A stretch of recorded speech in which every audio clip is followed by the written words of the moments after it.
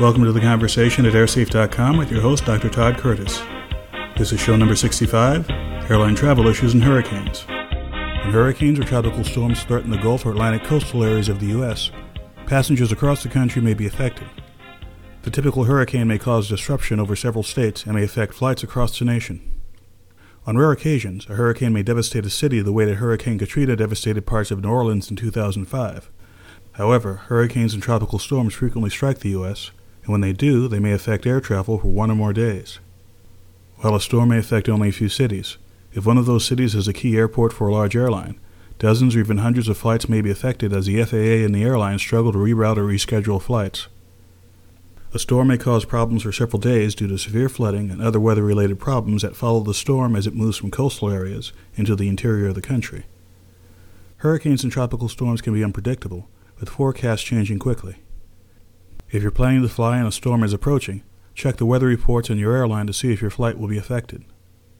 While hurricanes and tropical storms can be very destructive, they don't represent a direct risk to air travelers.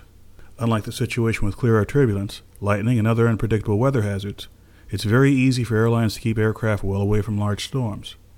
Also, most hurricanes and tropical storms occur from June to November and mostly affect areas near the Gulf of Mexico and Atlantic coast. When major storms approach, airlines may take steps to accommodate passengers. They may allow you to change flights without cost or delay, but they may not provide other compensation for delay costs such as meals or hotels. In any case, you should take the time to confirm your flight and to be prepared for flight delays or cancellations. One tool that can help you anticipate delays is the Flight Delay Information site of the FAA.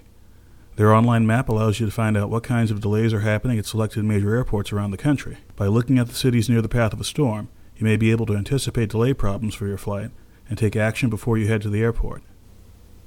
For additional information about how hurricanes and tropical storms affect air travel, as well as links to weather forecast, passenger service advice, and the FAA's online flight delay map, visit storms.airsafe.org. Thanks for listening, and I'll see you next time.